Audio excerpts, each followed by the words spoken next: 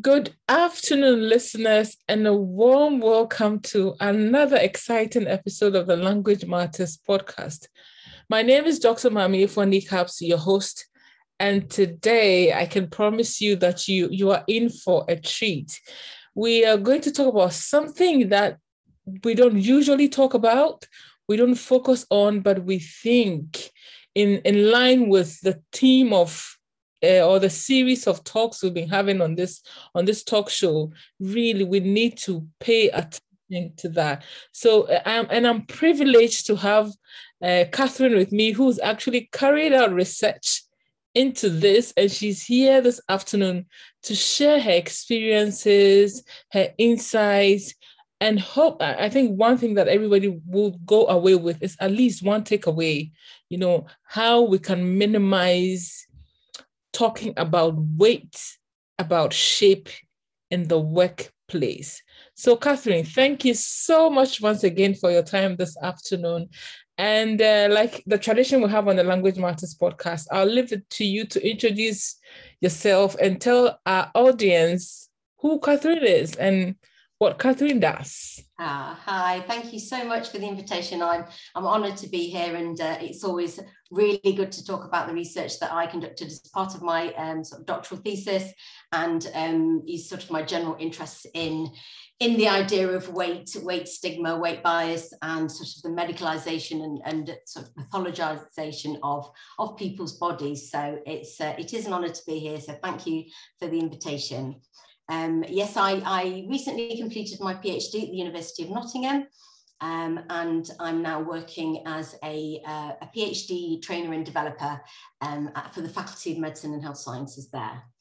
To give you a bit of an introduction about my research and a little bit of a background, it came about from sort of government reports that more and more people were purchasing diet pills off the internet, and this was creating more and more damaging and harmful behaviours, and also sort of physical impacts on the human body, on society, and also proliferating into our workplaces, our families, our children, damaging bodies, and in some cases there even being fatal consequences. So from these reports, that really triggered an interest into me to why people would go to those extremes to buy these products, because even though by all accounts they are touted sometimes as natural and herbal products, they often contain really harmful products such as DMP, which is an explosive that has been known to cook human organs. So, this research was kind of really important for me. And so I really wanted to have a kind of a look at the way that these diet pills were being touted online. And by doing that, I went to look at the advertisements. So looking at the advertisements. Now, looking at the advertisements meant looking at the discourses within the advertisements. And when I talk about discourses, I talk about a communication of thought, if you like. So, for example, a discourse of medicine may be, a scientific word. It may be the sound of a tablet fizzing in a glass. It may be a heart monitor, maybe the image of a chemical symbol. So really, it's kind of a combination, not just of textual, but also of oral and visual codes of communication. So it's really important when analysing these online advertisements to have a look at the language and the image, and to see the interplay between all of them. And what this did revealed some really quite alarming insights into the way that bodies are perceived as entirely pathological. So they're completely medicalised. And from this, I looked at then the narratives and the testimonials of what would be considered the average weight loss seeker. And the weight loss seeker was very much situated as unhappy, as psychologically discontent, as unsuccessful, as somehow inadequate, and generally irresponsible, an irresponsible citizen. And so looking at the ways that these were being portrayed, that really made me think about the importance of discourses, the importance of the way that we talk about body weight, we talk about body size, we talk about body shape, and how this then filters out into our everyday spaces, into our families, into our schools, our colleges, our workplaces, definitely, and how we should really try to be more mindful of the way we talk about our bodies, but more at the workplace, the way that we shouldn't really talk about bodies. So there are many aspects to my PhD research, but mainly what I was most interested in is the way that the person that dares to expose any type of excess flesh, I don't like to talk about overweight or obesity because they're medicalized terms, but any variation in genetic size or differences was very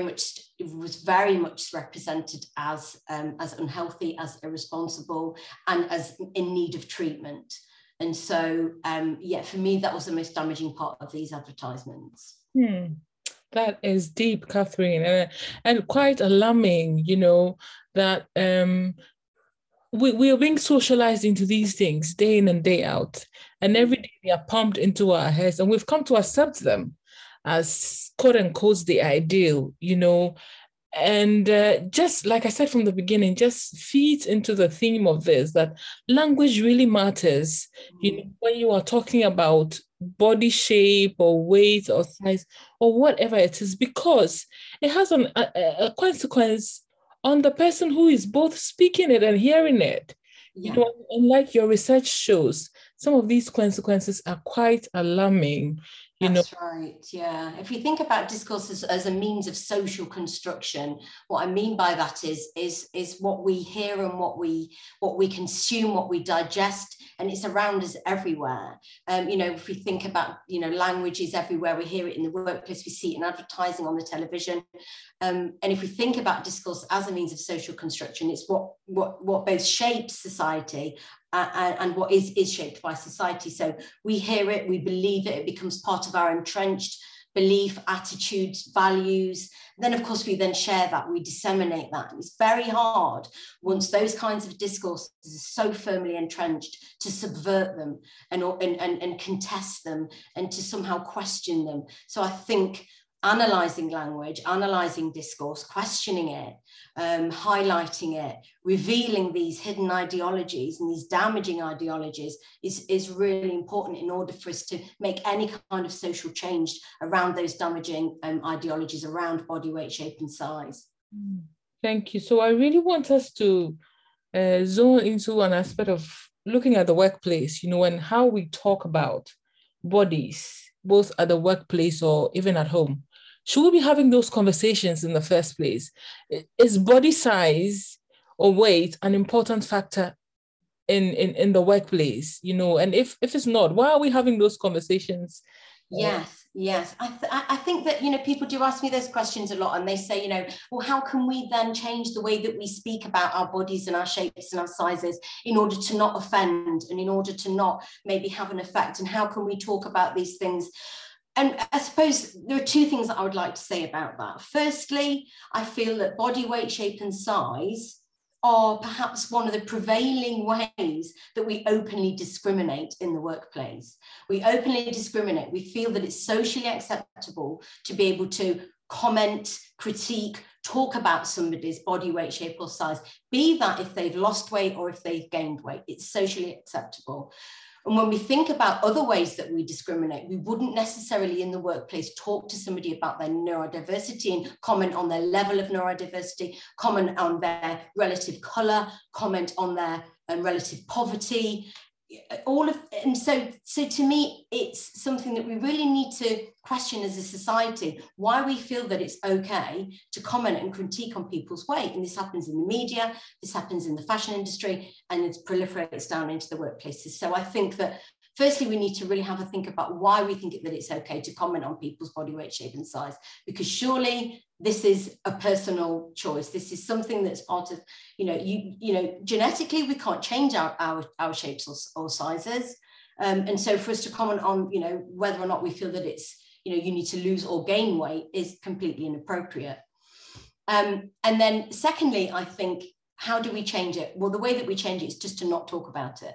We shouldn't talk about it. I think that yes, we can have conversations with our colleagues around, how do you feel? You look great, but I don't think that we should be commenting particularly on our body weight, shapes and sizes. Oh, you look really bright today, you look great, you look really healthy. But to just define that and just situate that person within that sort of fine category of, I'm going to designate you with such and such a label because you're X, Y, and Z shape, I think is just really damaging. And I think that's what we need to do, is we need to stop talking about not only other people's weight, but our own. For example, if we are in a situation where we are communicating with one of the other colleagues and both of you have been on a diet and oh, you look great, you've lost a few pounds, or oh, I feel terrible because I've gained a few pounds, and a person sitting not far away from you is much smaller than you or much bigger than you, and you are somehow congratulating that person for losing weight or celebrating the fact that that person's gained weight, then how does that other person feel? And I think that's what we're forgetting, is that people compare and everything is relative to each individual. But unfortunately, when we largely celebrate body weight loss and denigrate body weight gain, that is the prevailing attitude and belief, in that we should all lose weight in order to be healthy. We should all lose weight. Now, I'm not here to debunk, the link between what they would medicalize obesity, and associated health risks. What I'm here to say is that we need to stop talking about these damaging ways that we are encouraging people to perpetually self-diagnose themselves, perpetually compare themselves, perpetually look at the way that they look, because, it doesn't take somebody to have a look into the research to understand how damaging this can be, and how this then has an impact on our colleagues. Then that filters down into our children, and it's everywhere. We can see, all we have to do is open a magazine and we can see that it's everywhere. So I think fundamentally, let's have a think about why we think it's okay to compare body weight, and we need to stop talking about body weight as a defining principle of somebody's worth. Thank you so much. I mean, just by sharing that, you did mention at the beginning that your research looked at the relationship between language and image. Yeah. I'm keen to find out what you found, because I'm not sure I've come across any advert that talks about, displaying somebody as a professional, and that person is, there's this always an ideal type of person that they use. Yes. So what did you find in relation to that? So I think when we think about language and we think about image and we think about the way that both of them represent certain ideas, and they can both communicate a certain message, but when combined together, we can see that it creates a much more open message. So for a very simple example of that, if we think about say the sign for a car park, it may have the sign of it, this supermarket car park, then there'll be an arrow pointing one certain way. But it's the combination of the language and the image that creates a more open message. Oh, okay, that's a car park and we know where it is. So when we look at, for the fact that we are more and more reliant upon this sort of virtual communication that we have at the moment. So we're relying on online communication, and we're getting a lot of our understandings, attitudes and belief from virtual communication. We have to think about, language in it's sort of the grammar of visual design, if you like, and the way that image and language is constructed together in order to create this open message. And if we think about weight loss advertising, a really common trope that I'm sure everybody will be familiar with will be the before and after photographs. So if we think about the left to right, the given and the new, this is how you were, this is how you could be. So if we think about that kind of layout, that sort of incontestable layout of before and after, when do you ever see a before and after, but the person was thin after they gained weight and they looked so much better? No, undeniably, incontrovertibly, the thinner person is the new, is the better, is the successful, is the person that's to be celebrated, the person that's achieved. And so it's even those kind of entrenched constructs that we see that are also underneath the language. Oh, they always personalize it. Mrs. Smith from Bristol is here. This is what she was. This is how she is now. And so because that is just, it's never subverted, that becomes then part of our reality. And so even those very simple things that we think that they may maybe naturalized and obvious. We need to unpick those. So unpicking the language against the image really helps us realize, actually, no, I can demystify this. You know, this is something that we've come to believe that, you know, can't be questioned, but in fact we can. Yeah, I mean, that just takes my mind to these clothes companies that advertise, you know, and I think I've seen it a couple of times saying that they're advertising these are clothes for plus size women, you know, so that language uses even creating a distinction between the us and them distinction. Yeah, absolutely. It's marginalizing people. And, you know, when you think about plus sizes, they're talking about like what they would categorize and define as maybe a size 12. Yeah.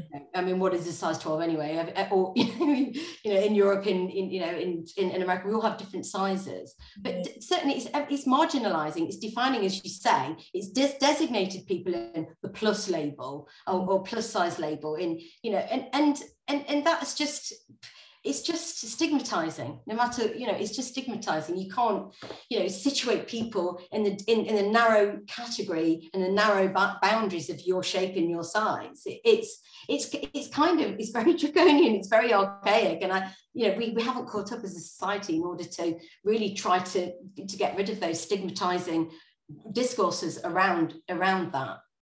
So yeah, you're right. And if you talk to what is considered plus size models, they are all very much against the idea that I have been designated with that label. Yet that's where they get their funding. That's where they get their money. That's how they're situated in society. So then it's unquestioned, and it's kind of, okay, so you're a plus size, you're a size 12, you're a plus size.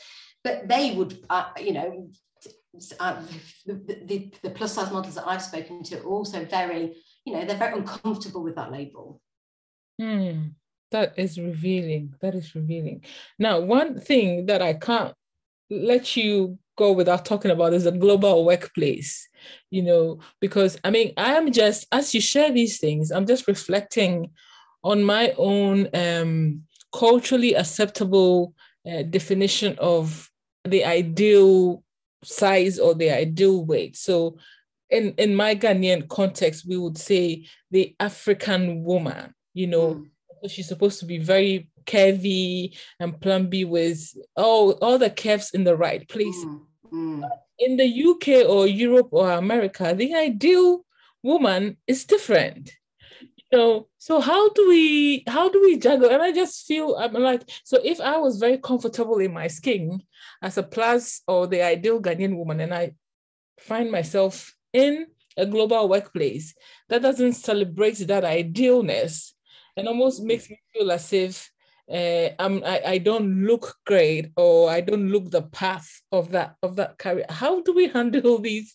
How do we even talk about them? I think there's so much there to unpack. How do we begin? There is so much there to unpack, you know, and you know, the sort of websites and the online advertisements that I looked at were very much based on the Western notional ideal of the thin ideal, and completely disregarding any kind of sort of cultural or genetic or geographical differences in body weight, shapes and sizes. So I agree, if you came from a particular culture where it was seen to be a positive thing that you had any what is considered to be excess flesh, then how do you then reconcile that with how you're then supposed to be in a separate location?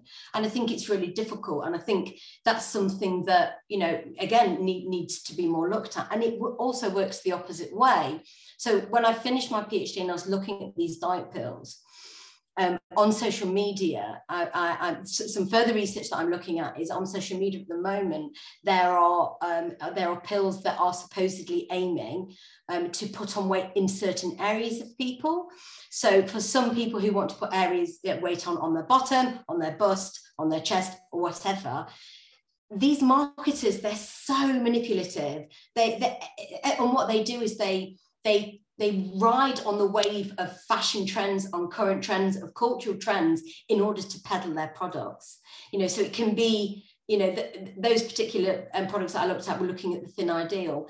Things are changing, you know, and society is changing, our ideals are changing, but it still all boils down to the point that where we feel that our happiness is contingent on the way that we look, which is prescribed by society. So society prescribes, whichever society you're in, modern Western society, whichever society you're in, it is prescriptive. So, okay, unless you are this, you cannot possibly have a successful career, a good relationship, intimacy, success in a psychological or emotional contentment, unless you conform to this ideal that we just so happen to disseminate, that we so happen to promulgate, that, okay, this is what you now need to be. There are trends that are going through now, as I was just talking about, having a smaller waist and bigger thighs. If you can't somehow manage to achieve that, suddenly there's this pill on the market, and again, that's just the way they are. They're selling sickness, they're peddling insecurities, and it's just something that really needs a light needs to be shone on these purveyors of these products, because they are either insubstantial, fake, inauthentic, or they're extremely damaging in general. So yeah, it's just, I think it's a really important point, and the point that you've just brought up is also something that we really need to do more research on, is this kind of cultural differences in what is perceived to be beautiful, or perceived to be acceptable, or responsible, or good, and how we as consumers of these ideas feel that we are somehow responsible to achieve that, somehow, more often than not, unrealistic body weight, shape, or size. And Katherine, I know you probably might not have an answer to this, but I'm thinking, in this era of social media where things get thrown at us all the time, how do we protect ourselves? It's very difficult. I mean, it's very difficult, isn't it? I think the way that we can protect ourselves is to engage in these kinds of analytical behaviors.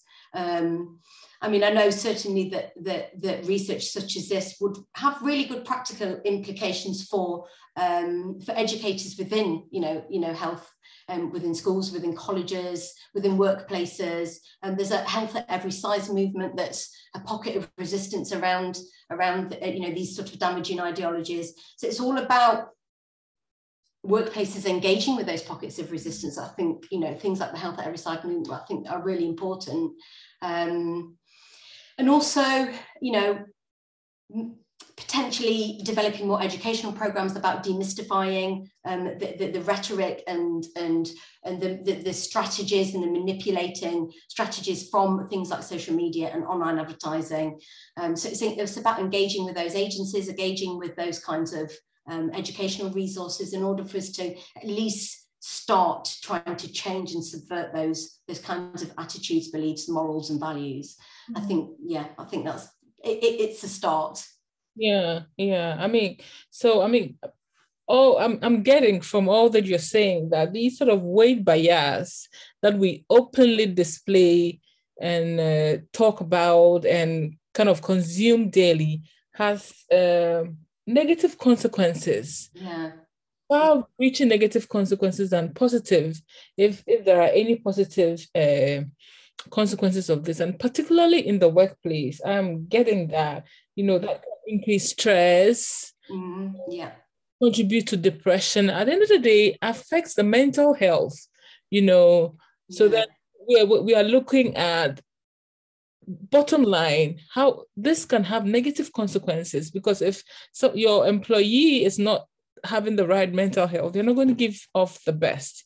Yeah, absolutely. And it's, there's been an awful lot of research into how these sort of these narratives, these rhetorics, these conversations around body weight and body stigma in the workplace does have a really negative impact on productivity, on and on the cost. People aren't going into work because they fear discussions around their body weight. People are then, it's triggering eating disorders. So absences from work, all of those things, it has an impact on, that we somehow feel inadequate, that we somehow feel like, okay, I can't go to work looking like this. I can't have somebody comment on the way that I look. I can't, be it one way or another. But I think, absolutely, I think that we fundamentally need to change the discourses and the conversations that we have in the workplace. Our workplaces really should have a duty of care in order to ensure these conversations are not being had in the workplace. because it is impacting on the workforce, and it's impacting on your colleagues, and it's impacting in your families and your communities. And I think it really does need to be brought to light. Yeah, I mean, just as we're having this conversation, I'm reflecting. So in my former life, I worked as a relationship manager in the bank, and you would always, there's a particular type of young ladies and young men who are employed to do relationship management. So hiring managers who are listening to us, for example, so your ideal construction of a good fit for this role is potentially problematic, and we need to sort of unthink and unpack some of these things and debunk them. Yeah, absolutely. You'll see it all representative. You'll never see a happy, healthy, successful person that is represented as having what we would perceive to be excess weight as representative of, on the face of, say, a brand. You'll never see that. And so again, that has an impact. That suggests to us what is the ideal and what is not to be seen. Yeah, because more and more organizations are making the efforts to include people of color in the advertisements, on their websites and all that. But are we looking? So when we look at that, I'm sure you've not carried out a research, but we can do that manually and scan and see that you always see a particular representation there with regards to weight and size and all that. So interesting, very interesting. I think I can finally let you go. You've shared some of the tips as you've talked, but if you can sum up, so that any hiring manager or any individual listening to us, especially people who are keen on promoting workplaces that are inclusive, diverse, equitable, what are some of the tips they can go away with? Okay, so I think certainly question your conversations in the office, those casual conversations that you have at the water cooler with your friends, with your colleagues, with your contemporaries. Think about how you talk about body weight and body size, and try to avoid those conversations that define people, and the way that your happiness and your success within the workplace is contingent on your body weight and size. So think about personally and professionally how you talk about body weight, shape and size within the workplace. Secondly, speak to your managers, perhaps if you have any EDR representatives within your organization. Have a conversation with them if they have any kind of training or educational packages around body weight, shape and size. That's another important thing that you can do. And thirdly, maybe think about engaging with those pockets of resistance, those campaigners such as the Health at Every Side movement. See what kind of literature they have on that you can use, and just try to think about the way that you talk about success in the workplace, and try to avoid conversations around body weight being attached to the notion of success. So we should be mindful, mindful not only of our language choices, but kind. Yes. Well, and all of us, we don't just have to leave it to the EDI people, managers or whatever. All of us. I think additionally, just adding to what you said, you can call it out if you somebody doing that, and together we can all make the workplaces the kind of places that we'll be happy to go to every day. Happy and secure, and absolutely, and confident that your body weight, shape or size is not going to be questioned or commented on as part of the most important thing that people think about you.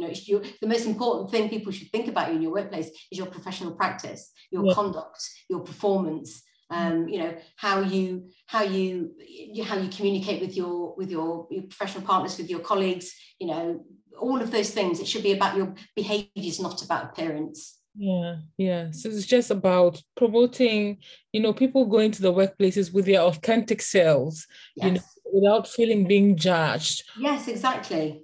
Or discriminated against based on either how they speak this time, emphasis on how they look. Exactly. How they look. Exactly. So much, Katherine. I have learned so much from this, and I'll definitely be more mindful. Great. I'll definitely be more mindful in how I speak to people around me, how I speak to my children, you know, Exactly. and when these things come up as well, if I can call it out and not just look on concern because, oh, that isn't me, it's somebody else. But exactly, yeah. That's really important. And I think it's important to call it out. It's very difficult and it can be quite uncomfortable, but unless we start somewhere, this is just going to perpetuate. Yeah.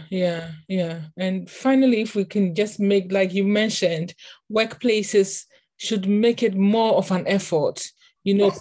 put systems in place Yes. to check and sort of mitigate against these things. Even make people comfortable to come up and say, this is what I'm facing, Yeah.